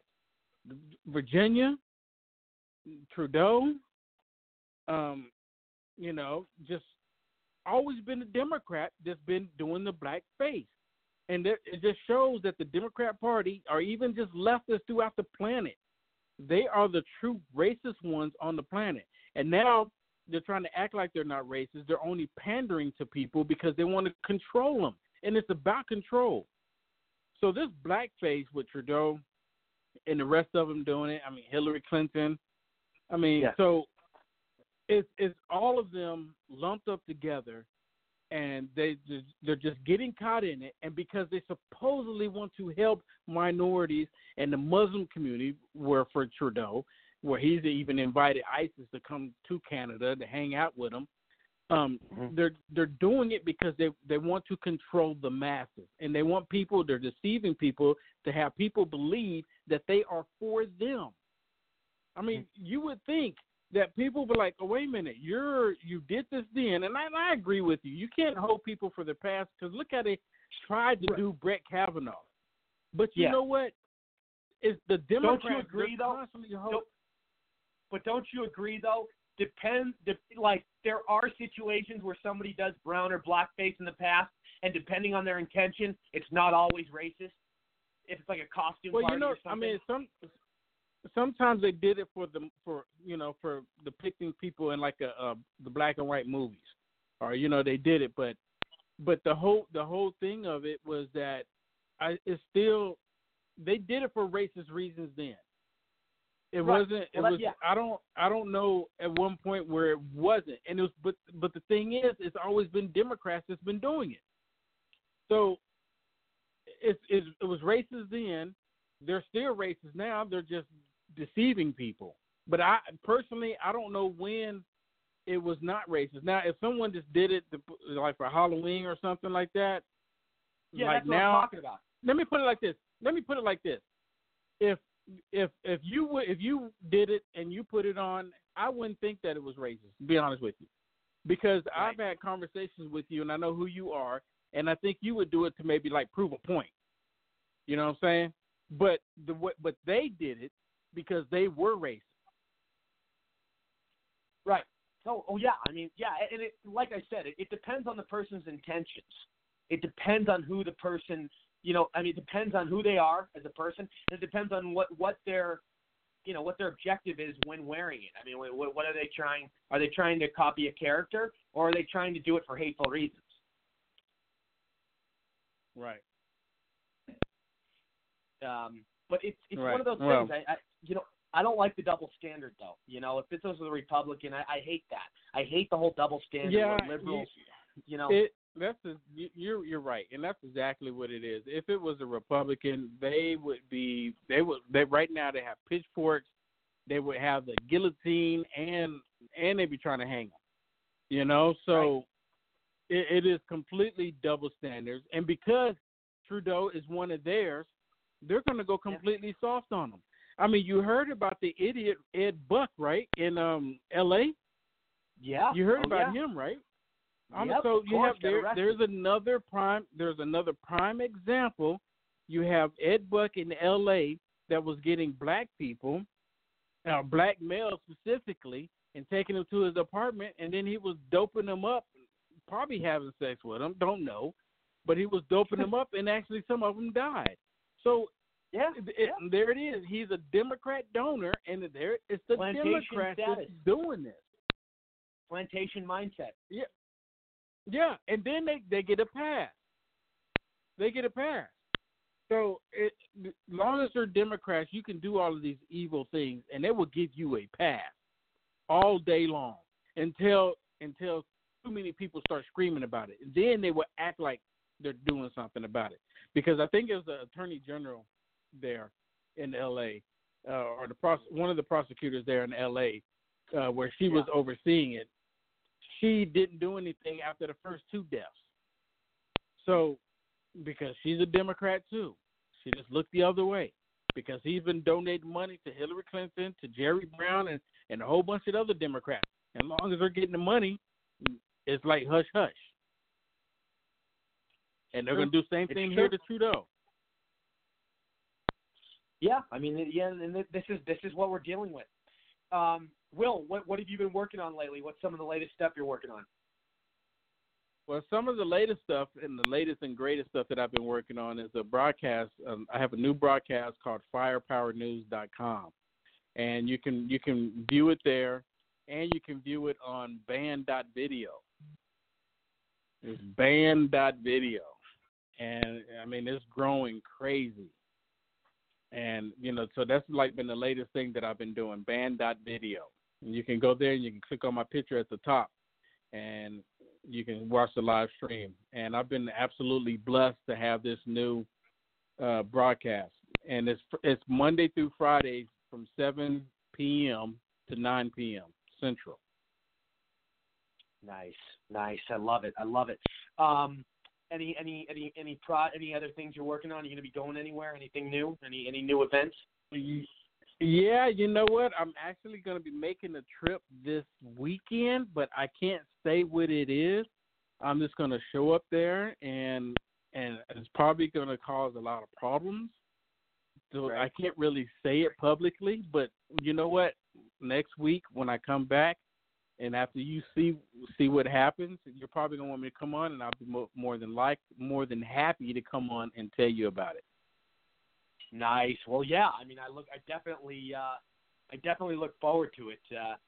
I know you're working on a lot of great stuff right now, and there's a lot of great, a lot of big stuff going on. Black unemployment just hit another record low. I mean, the black community is in the best they've ever been. They really have. It's really absolutely. A beautiful thing to watch. You know what? Yeah, absolutely. And then you have the leftists. They're constantly saying it's a lie. It's not true. And I love going on Trump's Twitter. And I put on there, a little comment saying there's more black people supporting President Trump this year than there were last year. And last year it was 36%. And they come out the woodworks just calling me all kind of hateful names when I say that. And then I'll post a link to USA Today of all places that showed it was 36% last year. And they don't know what to say. They're just kind of like dumbfounded. And they said, well, that's not an accurate number. And I said, you're right, because the number is higher. Right. And they can't stand it. They're losing control. That's why they're trying to do this whole impeachment. And this weekend, let me say this. This weekend, or not this weekend, but tomorrow, they're organizing this whole climate thing for all the students to walk out. I mean, it's absolutely crazy. So, the kids are just taking the opportunity to get out of the classroom. That's how they're looking at it. Yeah, I mean, yeah, and we're dealing with all these backward ideology from the left. I mean, we're dealing with everything communism, everything to have control over the people. I mean, this is who they are. This is sad stuff. Will, you still have UniteAmericaFirst.com, right? Yeah, that's correct. So during the day, I do my daily broadcast, and that's uniteamericafirst.com. And in the evening, I do band.video. Okay. Very cool. Which Very is cool. firepowernews.com. Excellent. Excellent. Well, Will, stay with us if you can. We got another about 20 minutes left in the show. If not, I'll definitely get you back here soon. And next time I get you on, we've just been running late on the show tonight, but next time I get you on, I definitely want to have you on. No problem. No, Roy, you're good. I've been missing you quite often here. I've been so busy myself. So I'm going to go ahead and get off, and I'm going to join you next week. All right. Sounds good, my friend. Well, God bless you. We always love you on the show, and keep doing what you're doing. Will do. Take care. Bye. All right. Let's go to Mike Peters in New York. Mike Peters, go ahead. Yeah, I agree with you, Rory, about the thing with the blackface, but also I agree with the other gentleman that back then the main target was they were using it as to attack and make fun of the blacks. But also there were many cases during vaudeville. There were many cases during vaudeville where they couldn't find people to sing and couldn't find people. No, I want to say real quick. I just want to say real quick. Sorry. There's just like a different back and forth. It's something's wrong with my mic. But what I was going to say is I corrected myself saying depending on how these people, what their intention is. If it's like a costume party and they're not using it in a hateful way, but I get where you're coming from and he's coming from with the racism stuff, how they used it back in the day. But keep going. Sorry. If somebody's making fun of Al Jolson doing Mammy or something like that from back in those days, and you're portraying Al Jolson from the old movies or something, and you're not doing it in a racist way, and whether someone's doing Errol Flynn or any of the old actors or something, I'm not going to take it the wrong way. But back in a lot of those times when they had vaudeville and everything else, they were looking for people that could sing, people that were acting and everything else, and they wouldn't even bother looking far. They looked for people that were part of the good old boy clique that were union or whatever, and they just say, here, you're going to go blackface and you're going to do this, and they'd roll with it because it was accepted. And to a lot of the racists, the people back then, it was even funny. It made it even funnier because look at this, a white guy making fun of a black guy dressing up like him. This is hysterical. To them it was. And to us now, we look at it differently. So, yeah, but Trudeau, I mean, he probably never envisioned when he did that he would ever end up in office or in any position where it would come back and haunt him. And that's how it is with a lot of people. When we all make mistakes when we're younger, I agree with you on that point. And they shouldn't go digging like that unless it's something like the guy was a pervert when he was 12 years old or 10 years old and it was something psychologically wrong with the guy. Yeah, that's different. But we all did crazy stuff when we were kids. So, but that's how they do it. They want to destroy you by digging up whatever they can on you. No, I hear you. Just it's how it is. It's a shame. I mean, but that's how they are.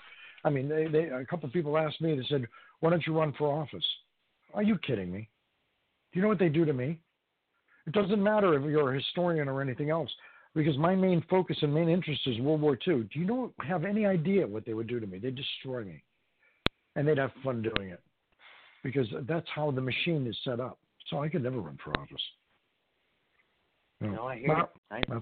That's life. Well, I always love your insight. You always speak well and know exactly what you're talking about. But I'd love to see it, Rob. I think he'd be great. First thing I do is I get up there, I put on a spiked helmet and really freak them out. But they don't have a sense of humor, so that wouldn't go over either. That's it. That is. Well. Anyways, thanks for having me on again. Absolutely. Sam Tully, go ahead. Yeah, Roy. Let me see if I can tie this all together. I was firmly against the removal of statues, of all these Confederate statues and stuff like this, but not for the same reason that many people are today. My reason, I didn't want to remove because whatever the history is, the good, bad, or the ugly, I want it to stay there. I want people to know how people thought then and what people did or who these people were. It's just because I grew up in an era where I was led to believe that the Klan, that Jim Crow, and all this stuff was the machinations of the Republican Party, when in reality it was the machinations of the Democratic Party, because they removed this history from the books, or they never put it in the books, and many of the Republicans didn't have the foresight to defend themselves in their history, and the Democrats and many of the media shot all that stuff out there.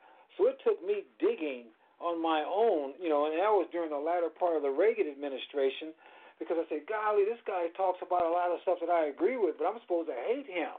But once I started doing the research, I started seeing how everything was twisted and turned around.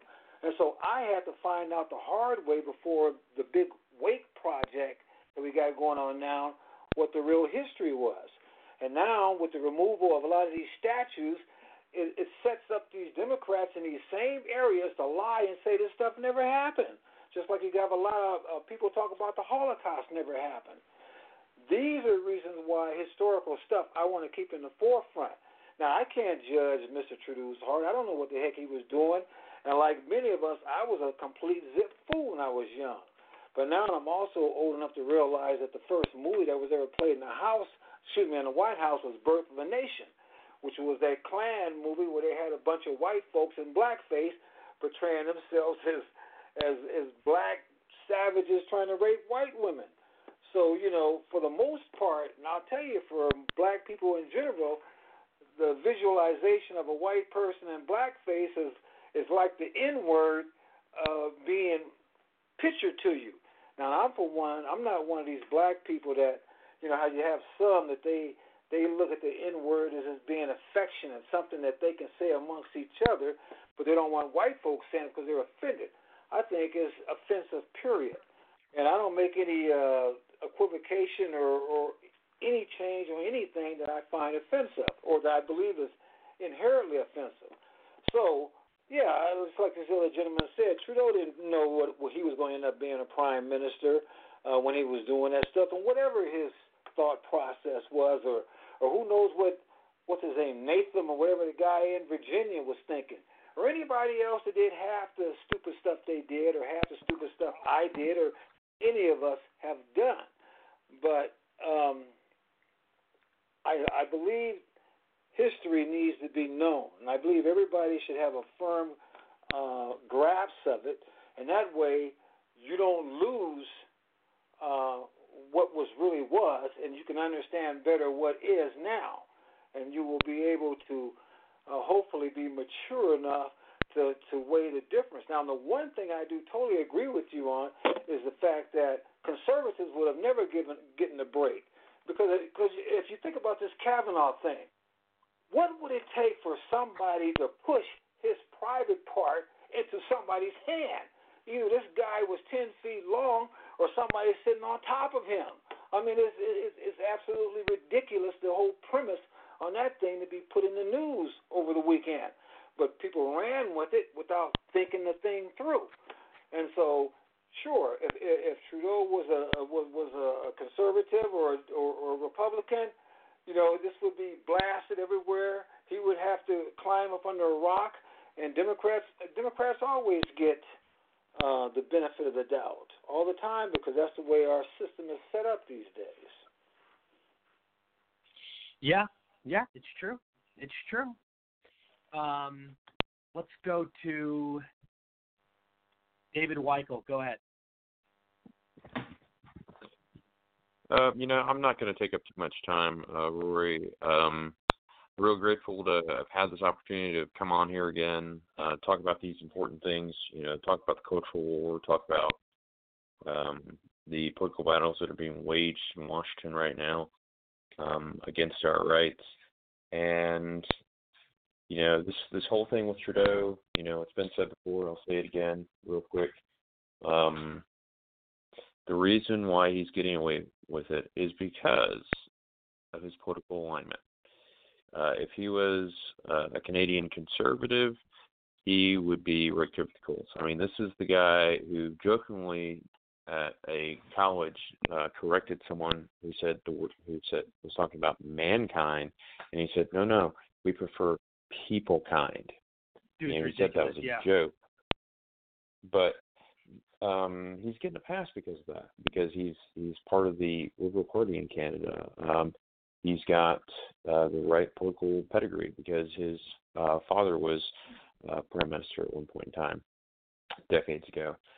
And just kind of shows the system favors certain people. There are certain people that are always going to get a pass because of their alignment with certain groups.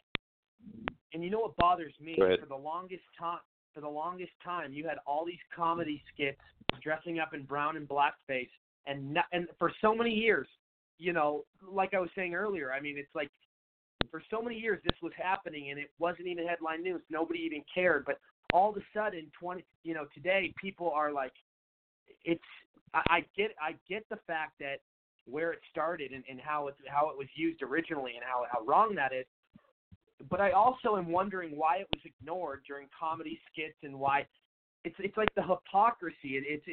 It's a little, and I also said depends on the person's intention, like going to a costume party or Halloween or something. That's different. But it's one of those things where I wonder certain things. Yeah, absolutely. And, someone who I think can really hit on things that hasn't had the chance to speak yet is Matt Wobble. So, I got to get it, yeah. Any other time you give me, I would say keep them all. Absolutely. No, yeah. And I was planning, I need to get to him. We've had so many different people on the line tonight. But no, you're absolutely right. And do you have any other thoughts on this whole Trudeau thing? No, nothing at all. Okay. Matt Wobble, I'll go to you. Go ahead. How much time I got? We running it out in the last 3 minutes? 2 minutes? Yeah, I got a few more people on the panel. Just I need to get to, but I have like probably 15 people on the line right now calling in. So I apologize to everybody I haven't got to tonight. There's a lot of people on, so I'm sorry. The shows always get packed. So any inconvenience I've caused anybody, any inconvenience, I'm sorry. Go ahead though. Okay. So give me about 3.5 minutes. Yeah, you're good. Yeah, go ahead. Good. First thing I wanted to say is identity politics. And every time I hear us, we, them, they, just makes me sick. We're all Americans. We all need to be thinking as we're all Americans. And beyond that, we're all humans. Every single human being has the natural, basic, inalienable human right for an effective self-defense against tyranny and all lesser threats. I don't care where you are. I don't care if you're in a North Korean political prison camp. You still have that natural right. Now, legitimate governments are going to respect that. Illegitimate governments are going to infringe on that. All that does is state whether they're legitimate or not. When a circuit court judge says XYZ is okay, and we know for a fact that it's a infringement on our Second Amendment rights, what he doesn't say is that he's restricted gun rights. What he's done is scream out loud, please tar and feather me and impeach me tomorrow morning. That's all he's actually done, because he hasn't actually done anything other than infringe on our natural rights. I want to talk really quick for just a brief second. Small minds discuss people. Average minds discuss events. Great minds discuss ideas. I named my fourth son, my seventh child, Benjamin Franklin, because I really love the guy. Benjamin Franklin's an awesome character. Lots of wisdom there. And he had a lot of really good quotes. In wine there is wisdom, in beer there is liberty, in water there is bacteria. He just had a great sense of humor. But real briefly, one thing that David mentioned earlier was, why is it that the assistance to confirm Judge Kavanaugh was seen as a conservative value? I mean, we weren't talking about Judge Andrew Napolitano. I mean, right. This is a guy that helped write the Patriot Act. So what's crazy is we have people that treat politics like it's a football game. And this is crazy. It's not a football game. There are things, although a lot deeper than left versus right. It's tyranny versus liberty. It's statism versus freedom. And the crazy thing is, if they can keep us focused on the game, then they keep us away from the true threats. And the true threats are to big things. It's not to a pro-Trump or a pro-MAGA agenda or an anti-gun agenda or whatever. Where both sides are being played like crazy. Right. It ought to be more liberty-minded, free market, founders' values, because that's really what we're about. And the last thing, I'll be real quick, is I want to point out that you only have one natural right, just one. I'll call it liberty. But you have liberty in the form of past, present, and future, okay? Your liberty past, the way you spent your liberty in the past, you earned money, you were productive, right. You now have property, okay? So this is where property rights actually evolve from the right to liberty. Your future liberty is your life. And so we have life, liberty, and property, and we really need to keep it in that order. We need to keep it in the order that it's in, and that is we need to defend life first, and then liberty, and then property. While property rights are important, your life is more important, and that's why I would say we need a bunch of people that are like the Rosa Parks of that era to actually open carry in Walmart everywhere Walmart says they don't want you to, and everywhere that it is still legal in legal states to open carry. Well, I agree. I That's agree with you. I 100% agree, Matt. And Matt, I definitely want to get you back on here, talk a lot more. I got to get a couple more people on the panel, but I definitely want to bring you back next week. Let's have you on for a lot longer. I'm sorry about tonight. There's been so many people on the line. My apologies, but thank you. And it's already Friday out here on the it's already Friday out here on the East Coast, so I'm going to go ahead and say good morning and have a great day. I love it, buddy. Absolutely. Stay with us for a second, because I will get everybody in closing so they can give out their information, where people can connect with them and all that good stuff. So stay with us, Matt. Sounds good. All righty. Let me go to – I do want to introduce to the show. I know we only have a few minutes, and I'm going to get him back, but comedian, actor, and political junkie, Topher Frank. Topher, how are you? Topher, are you there? Sauter. Hello?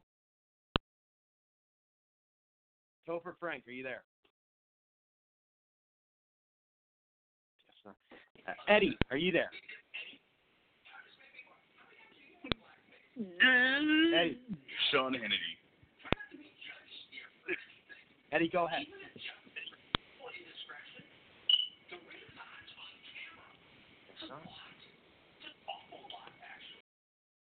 Weird. I'll try one more time. Topher Frank, are you there? No Topher. Alrighty, let's go to, let's see here. Let me see. All right, we only have a few minutes left. I got to do some closings. I do want to announce real quick, everybody. This whole crazy situation with the Democratic donor, Ed Buck, it's a mind-blowing situation. Very sick stuff, very sick. You have this guy that had, all these different men over to his place, probably guilty of, I think he's guilty of at least, he's responsible for at least 3 men dying. I mean, there's been 3 men that have died in his apartment. He's had all these different, there's so many, his past is crazy. This guy's nuts. He's had somewhat of crimes in the past, and he's always been a shady character. And he's been a donor to Obama and Hillary for the longest time. And it just proves that people like that get away with so much, and they do so much damage, and they cause so much of a disruption. And not all of them always get caught, but some of them do. But when they do, eventually, it's like the damage is done. They've done so much harm to these communities and to these people, and they've abused their power and used it in all the wrong ways. And I'm reading this story about Ed Buck and what he's doing to these African-American men, and it's the same as plantation mindset. I mean, what he's doing, that's what it reminds me of. white Democrats that own plantations. The way he acted, the way he came off, the way he, he's not even remorseful. The guy's blaming other people and not even taking accountability. It's ridiculous. Sam, I'll go to you. Obviously, I'll let you give some thoughts about the Ed Buck thing, and then tell everybody where they can find you. Well, the Ed Buck thing, they should have locked this guy up 2 years ago. But then again, he's a Democrat. He has a lot of money, and he pays politicians. Right. So enough said. You can reach me at Samuel Tolley, Tolley, on Facebook, Twitter, or my YouTube channel. All righty. Sounds good. Always a pleasure, my friend. Thank you. Good night. Let's go to David. Hi, Rory. David, tell everybody where they can... So you can look me up on Twitter, Instagram, and Facebook by looking for Weichel for Senate. That's WEIKLEFORSENATE.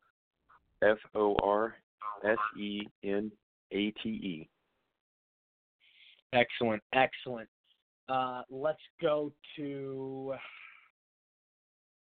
Matt. Tell everybody where they can connect with you. Rock on. I love Facebook. The last name ought to be a password because it's so hard to spell. Think waffle like Waffle House, but put a V instead of two F's. It's WAVLE, or Whiskey Alpha Victor Lima Echo for my fellow Marines out there. So it's Matt Wavle, WAVLE, on Facebook. Best way to reach me. Also, Liberty in SC, as in Liberty in South Carolina. I also work with a group called South Carolina Carry, SC Carry. That's a membership group. You're going to pay for that. And also a group called Constitutional Carry South Carolina. We're promoting Constitutional Carry in South Carolina. And last thing is my number. I want everybody to feel free to pick up the phone and call me or text me at any time. Anytime. The number is 864-551-9097. That's 864-551-9097.